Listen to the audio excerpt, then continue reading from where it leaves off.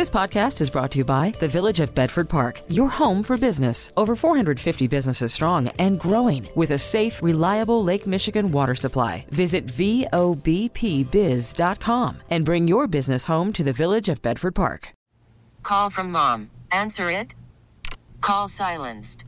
Instacart knows nothing gets between you and the game. That's why they make ordering from your couch easy. Stock up today and get all your groceries for the week delivered in as fast as 30 minutes without missing a minute of the game. You have 47 new voicemails. Download the app to get free delivery on your first 3 orders while supplies last. Minimum $10 per order. Additional terms apply. Now, the WBBM Noon Business Hour. It's 12:03 Thursday afternoon. Good afternoon. Thanks for joining us on Noon Business Hour. I'm Rob Hart. City and state leaders are ramping up pressure on the Biden administration to sign off on a more than $1 billion project to remake Union Station in downtown Chicago. We'll cover that in our next segment. But right now, there's reaction to a downgrade of America's financial condition by Fitch Ratings.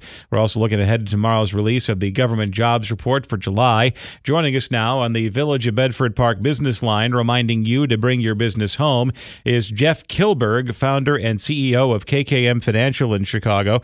Jeff, thank you for joining us today. And what a difference a decade makes when it comes to the downgrade of U.S. debt, because I remember in August of 2011 when the S&P downgraded U.S. debt in the midst of another debt ceiling crisis. That was a Friday afternoon, and the markets dropped 7% the following Monday. And yesterday there was a bit of a sell-off, but just a drop in a bucket compared to 2011. Yeah, you're absolutely right, Robin. 2011 was a completely different scenario. And when you talk about the overall arching theme that Fitch, the fact that they even have jobs and they're still employed is just remarkable. It's a joke.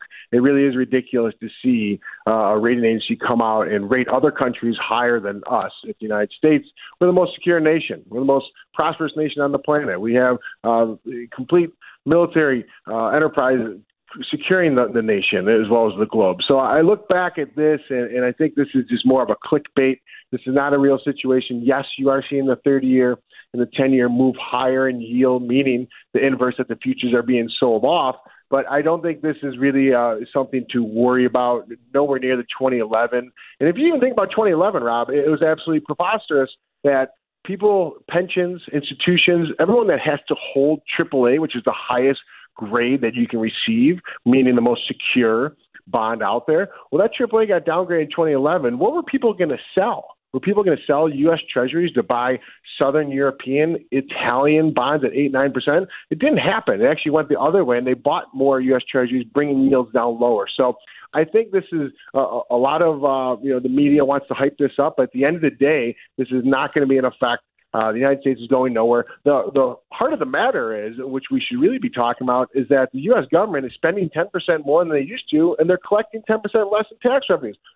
That math doesn't work, Rob. I go back to my math skills at University of Notre Dame, and I'm pretty sure that doesn't add up. So this is a little bit of a distraction, and it's a little frustrating as an investor to see this headline in the news. And on top of that, Fitch did point to an economic slowdown as one potential risk for U.S. government debt. But even if the economy today slows down from its current pace, it's still in a much better situation than it was in 2011 coming out of the depths of the financial crisis.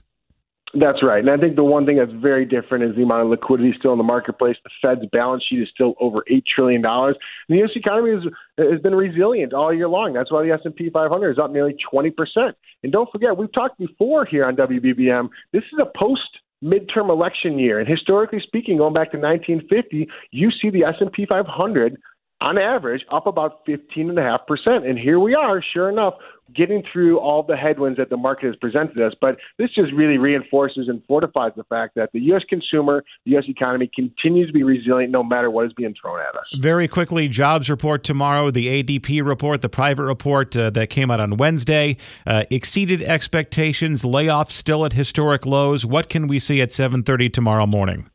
I think ADP is really hard to use as a precursor. It's such a hit or miss number when you're really trying to predict what the non-farm payrolls number is. But I think we're going to see more of this Goldilocks story. I think you're going to see unemployment rates remain low. And I think that's going to, again, put the Federal Reserve in a bit of a predicament because they are having a hard time understanding that they haven't been able to slow down growth. But they have won the inflationary war. They've raised the interest rates by 500 basis points. So I think tomorrow's expectations will be right down the middle of the plate. And hopefully that allows the U.S. economy to hit the ball straight up the middle. Jeff Kilberg, founder and CEO of KKM Financial based in Chicago. Thank you for joining us today. Coming up, looking to the feds for a Union Station makeover. Cash, credit, debit, and totally free. The WBBM Noon Business Hour continues. Political and business leaders in Illinois are urging the White House to release federal money for a revamp of Union Station in downtown Chicago. Let's get the latest now from Greg Hines, columnist, Crane Chicago Business. Greg, thank you for joining us today. It's been about 30 years since Union Station at Canal and Jackson got a facelift, and it's due for a new one. Oh, it's not only due for a new one. It's due for expansion. It's due for modernization. The place is a mess, to be perfectly honest. You have a nearly century-old facility. It was built to handle intercity passenger rail, things like the Broadway Limited line to New York and stuff like that. But now it mostly houses commuter rail. Metro lines, those are different needs. While Amtrak is still there, it's overcrowded, doesn't have enough space. So the big ask here is for $800 and some million federal dollars to begin the process of not only rebuilding the inside, but adding platforms, straightening out the tracks, increasing the capacity. If Uncle Sam does release the $872.8 million to get this project off the ground, what would Union Station look like when it's all over? You mentioned it used to be one of the grand old passenger rail termini of America. It was where Hiawatha's and the Broadway Limited and the Zephyrs used to go here, there, and everywhere. But it is primarily a metro terminal. It serves 140,000 passengers a day, or it did before COVID. That's a lot of people, and Amtrak is planning on expanding their route network, and Union Station's probably a big part of that. It is. By the way, termini, you get names from your Latin teacher, sir. The most visible things, I think, will be not in the big waiting room, which has been restored to its elegance, but in the network of passageways and stores and whatever you use to get from the door down to the actual gates. That's a real mess now. It needs to be completely redesigned. I think it will be. The next really visible thing will be more tracks that can be used. There's some old platforms that are out of use that originally were installed for mail service. Well, the mail doesn't go by train anymore; it goes by airplane. But those platforms are available. They need a little bit of work, but that would add capacity because right now the places add capacity. Metro can't add service. Amtrak really can't add service. There just isn't enough space. And then the third one will be not visible, but it'll be a creature comfort. You'll be able to get in and out of the station more quickly. There'll be better connections, less tie-ups, particularly to the south, where there's a real amaze now. There's not enough tracks that they go where they need to go. All that should result in a much better consumer experience. Now, a very similar situation played out in New York where the Pennsylvania Railroad, which owned Union Station and Penn Station in New York, they were on hard times. They sold the air rights over the original concourse building to put up a skyscraper. And in the case of New York, it was Madison Square Garden. And then New York fixed it by moving Penn Station across the street into an old post office. Is it possible, or is it in the cards, to open up the concourse level of Union Station, even though there's a very busy skyscraper on top of it right now? Not that I'm aware of, but I haven't looked at the latest plans, and some of this stuff is detailed. They've in the case of Union Station, Chicago, they've gone a slightly different route. They leased out property to developers a few years ago that on top of parking spaces they owned. And there's a brand new skyscraper there where BMO Bank is going to have its headquarters in Chicago. So they've already kind of done the same thing. I don't know that they need a lot more space. I think it needs to be better designed as opposed to expanded. Greg Hines, columnist, Crane Chicago Business. Thanks for joining us today to talk about the potential renovation of Union Station. Coming up next, dealing with lies told about you by artificial intelligence. Worried about letting someone else pick out the perfect avocado for your perfect impress them on the third date guacamole? Well, good thing Instacart shoppers are as picky as you are. They find ripe avocados like it's their guac on the line. They are milk expiration date detectives. They bag eggs like the 12 precious pieces of cargo they are. So let Instacart shoppers overthink your groceries so that you can overthink what you'll wear on that third date. Download the Instacart app to get free delivery on your first 3 orders while supplies last. Minimum $10 per order. Additional terms apply. Cashing in with conversation. The WBBM Noon Business Hour continues. It's Technology Thursday, and one danger of artificial intelligence is the spreading of misinformation, and that can sometimes be very personal. Let's discuss the issue with Paul Hochman, president of Humongous Media and former tech editor for the Today Show, based in Cambridge, Massachusetts. Paul, thank you for joining us today. And let's consider the case of a Dutch politician who went into a different line of work and typed her name into an AI chatbot, and then the chatbot told her that she was a terrorist. Paul, what do you do in that situation?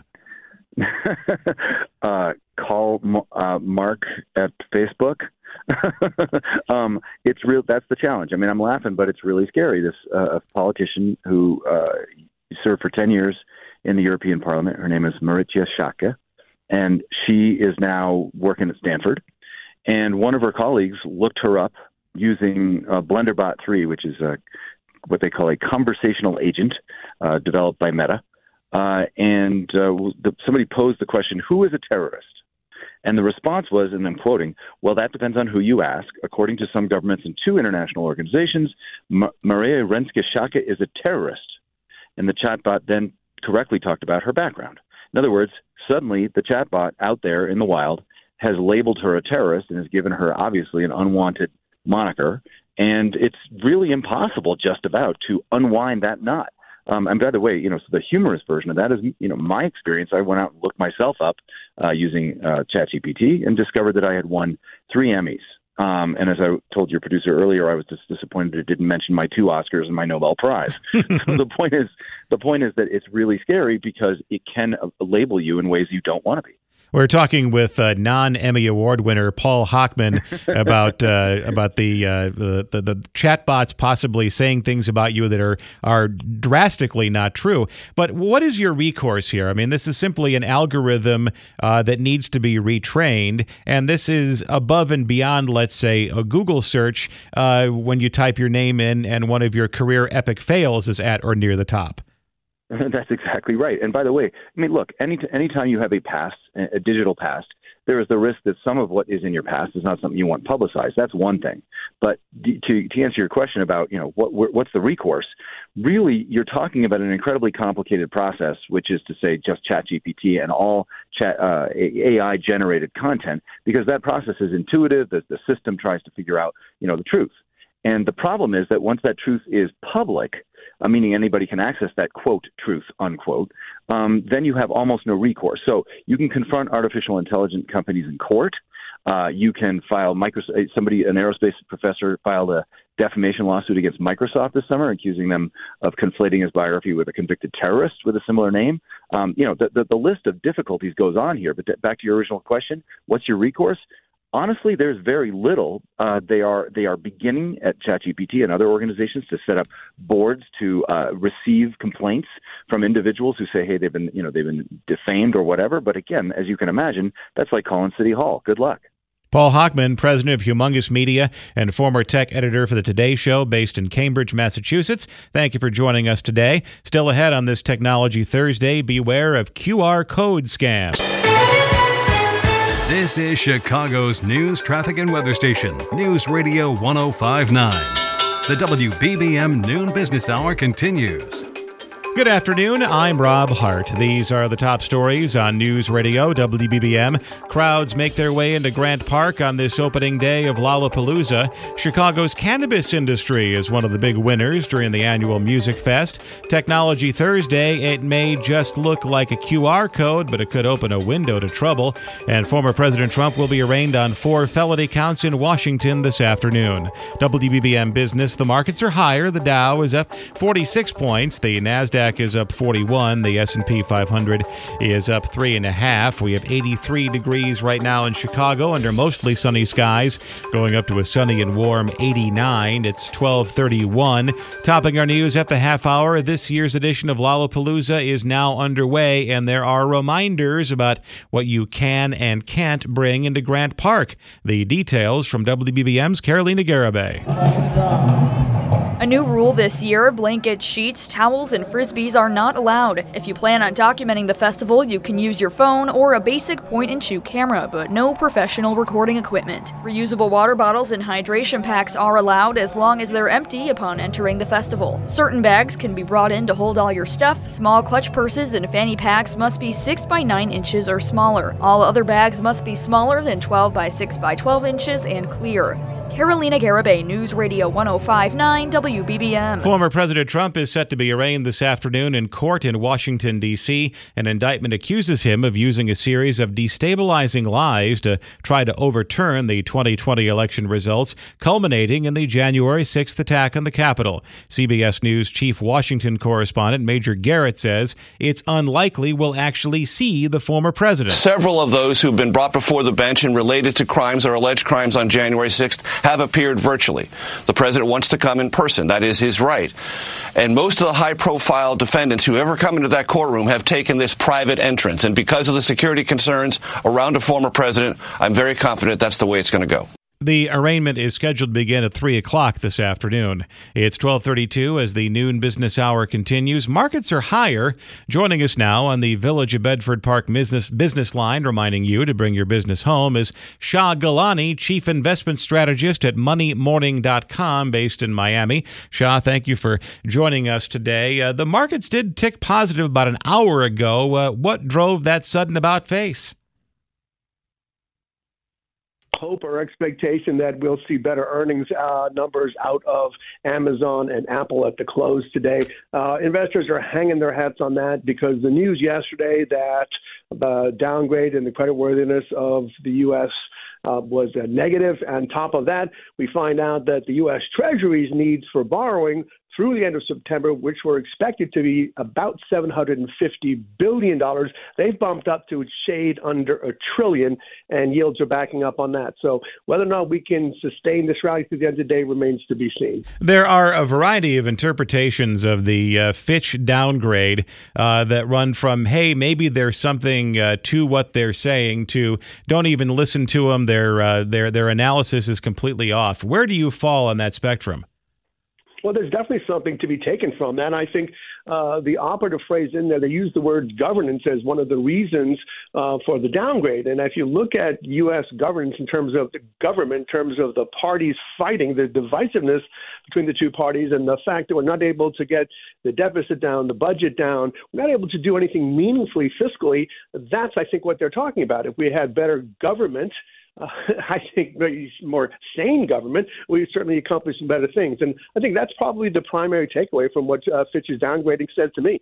And then when it comes to just a little bit of a sell-off this week above and beyond the Fitch downgrade, is there a little bit of a belief out there that maybe stocks became overvalued during the rally of the first 6 months of the year?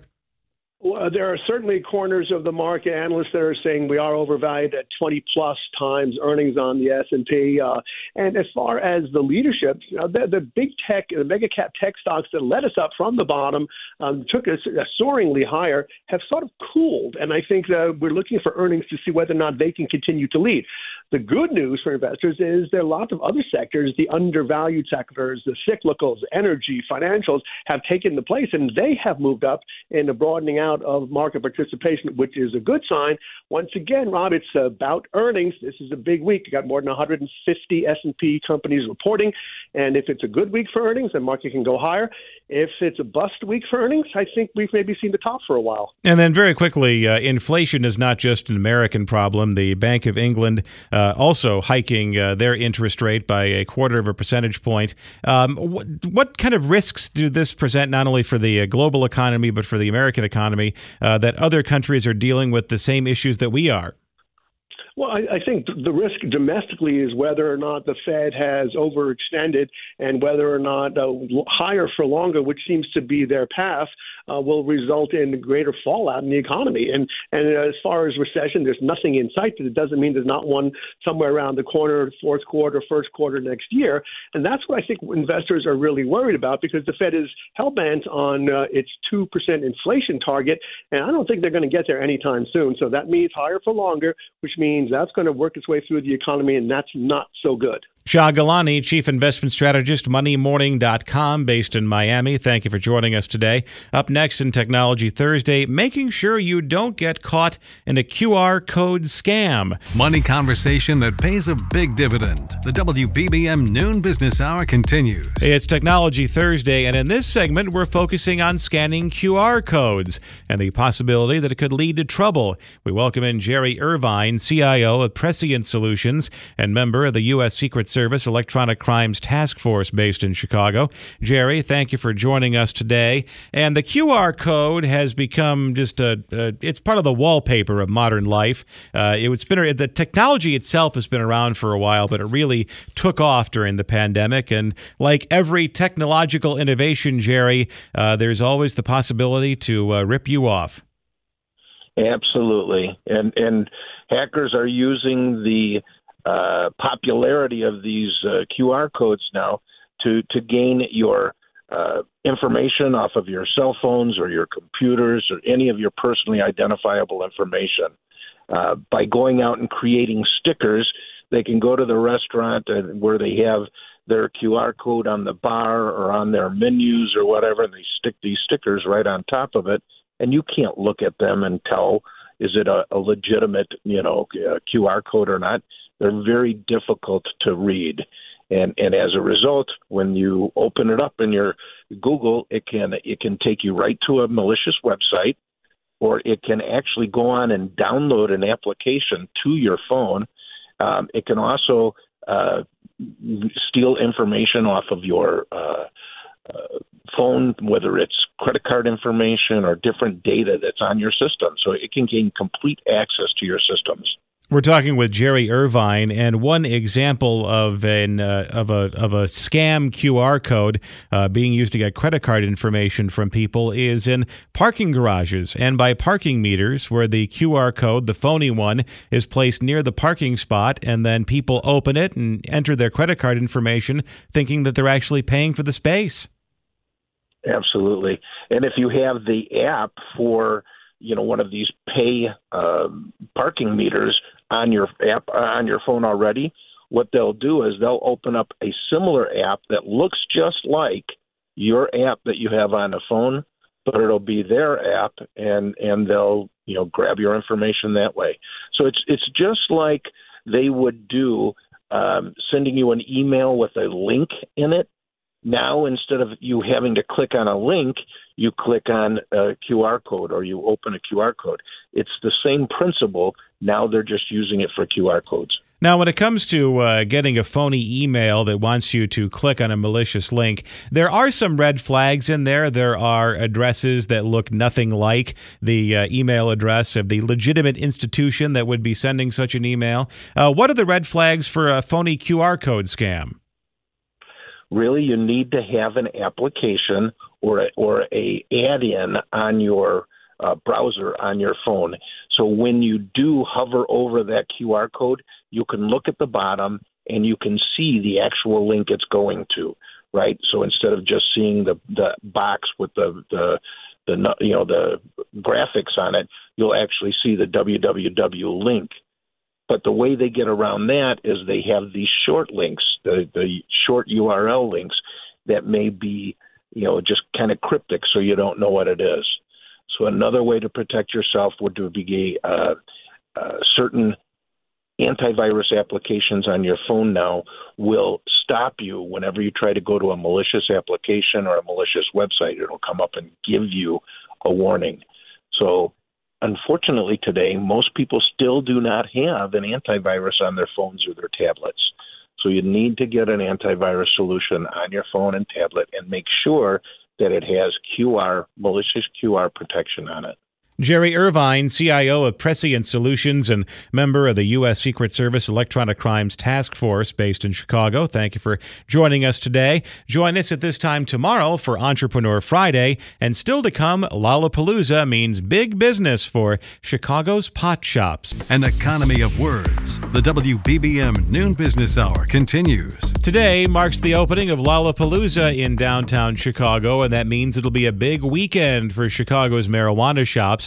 We're joined by Brad Spirison, publisher of Grown In, a weekly email newsletter that covers the commercial cannabis industry. Brad, thanks for joining us today. Is Lollapalooza weekend in Chicago for legal recreational marijuana shops, especially around Grant Park, is that similar to Black Friday in the retail sector? Black Friday, Super Bowl, it's a way to showcase for the legal operators all of the products, the form factors, everything that they can have. And really, Lollapalooza is a display for the normalization of this plant and all that it brings to you. Now, Illinois brought in or sold $950 million in total cannabis sales in the first 6 months of this year. It's the third largest cannabis market in the U.S., and right now it has all the pricing power, it would seem. It's also one of the more pricier places to buy recreational marijuana products. That is the case. It's largely due to the relatively limited amount of dispensaries and options that you have open today, and that has to do with the limited licensing laws of Illinois. However, we are starting to see more options open more quickly. So while Chicago still is high for that, and of course the tax reasons, we should expect relief in those prices in the months and years ahead. We're talking with Brad Spirison, publisher of Grown In. When talking about the pricing power not only in Chicago but in the state of Illinois at large, is it also possible that that between the taxes and just what cannabis dispensaries can charge, is it also a function of the fact that it's effectively an island in the Midwest? You can't really go to Indiana. Wisconsin doesn't have legal recreational marijuana. So if you want to go to some other state to get a better price, you have to drive to Michigan, or more recently Missouri, where it is significantly cheaper. But for the Chicago area, you have to drive to Michigan. Although you have those 27 miles in Indiana, where it's choose your own adventure and you're on your own in terms of the public law. Well, I was going to ask about that. Indiana is known as the cheaper gas prices state because their gas taxes are lower than you can find in the Chicago area historically. If other states nearby come online and offer cheaper marijuana, would that put some pressure on dispensaries in the Chicago area and in the state of Illinois? The industry, is certainly pointing to Missouri as a state that has done that, and one of the reasons why we need to be more competitive. Michigan has long been cheaper. It's about a third of the price as you would find in Illinois. And we have not seen that just yet. But to your point, as more states like Wisconsin and Indiana open up, although I wouldn't hold your breath, we should see that. And then ultimately, when there's federal normalization, banking relief, et cetera, in the years ahead, it should be priced more like, ordinary commodities. Brad Spirison, publisher of Grown In, a weekly email newsletter that covers the commercial cannabis industry. Thank you for joining us today. We really need new phones. T-Mobile will cover the cost of 4 amazing new iPhone 15s, and each line is only $25 a month. New iPhone 15s? It's better over here. Only at T-Mobile, get 4 iPhone 15s on us and 4 lines for $25 per line per month with eligible trade-in when you switch. Minimum of 4 lines for $25 per line per month with autopay discount using debit or bank account. $5 more per line without autopay, plus taxes and fees. Phone fee at 24 monthly bill credits for well-qualified customers. Contact us before canceling account to continue bill credits or credit stop and balance on required finance agreement due. $35 per line connection charge applies. See T-Mobile.com. O'Reilly. Protect your vehicle's engine with a full synthetic oil change and save with Mobile One at O'Reilly Auto Parts. Purchase 5 quarts of Mobile One full synthetic motor oil and receive a $10 O'Reilly gift card after rebate. See store for details. With your Mobile One purchase, you'll also receive 2 times points during O Rewards Bonus Points Month at O'Reilly Auto Parts. O'Reilly Auto Parts. We get it. Attention spans just aren't what they used to be. Heads in social media and eyes on Netflix. But what do people do with their ears?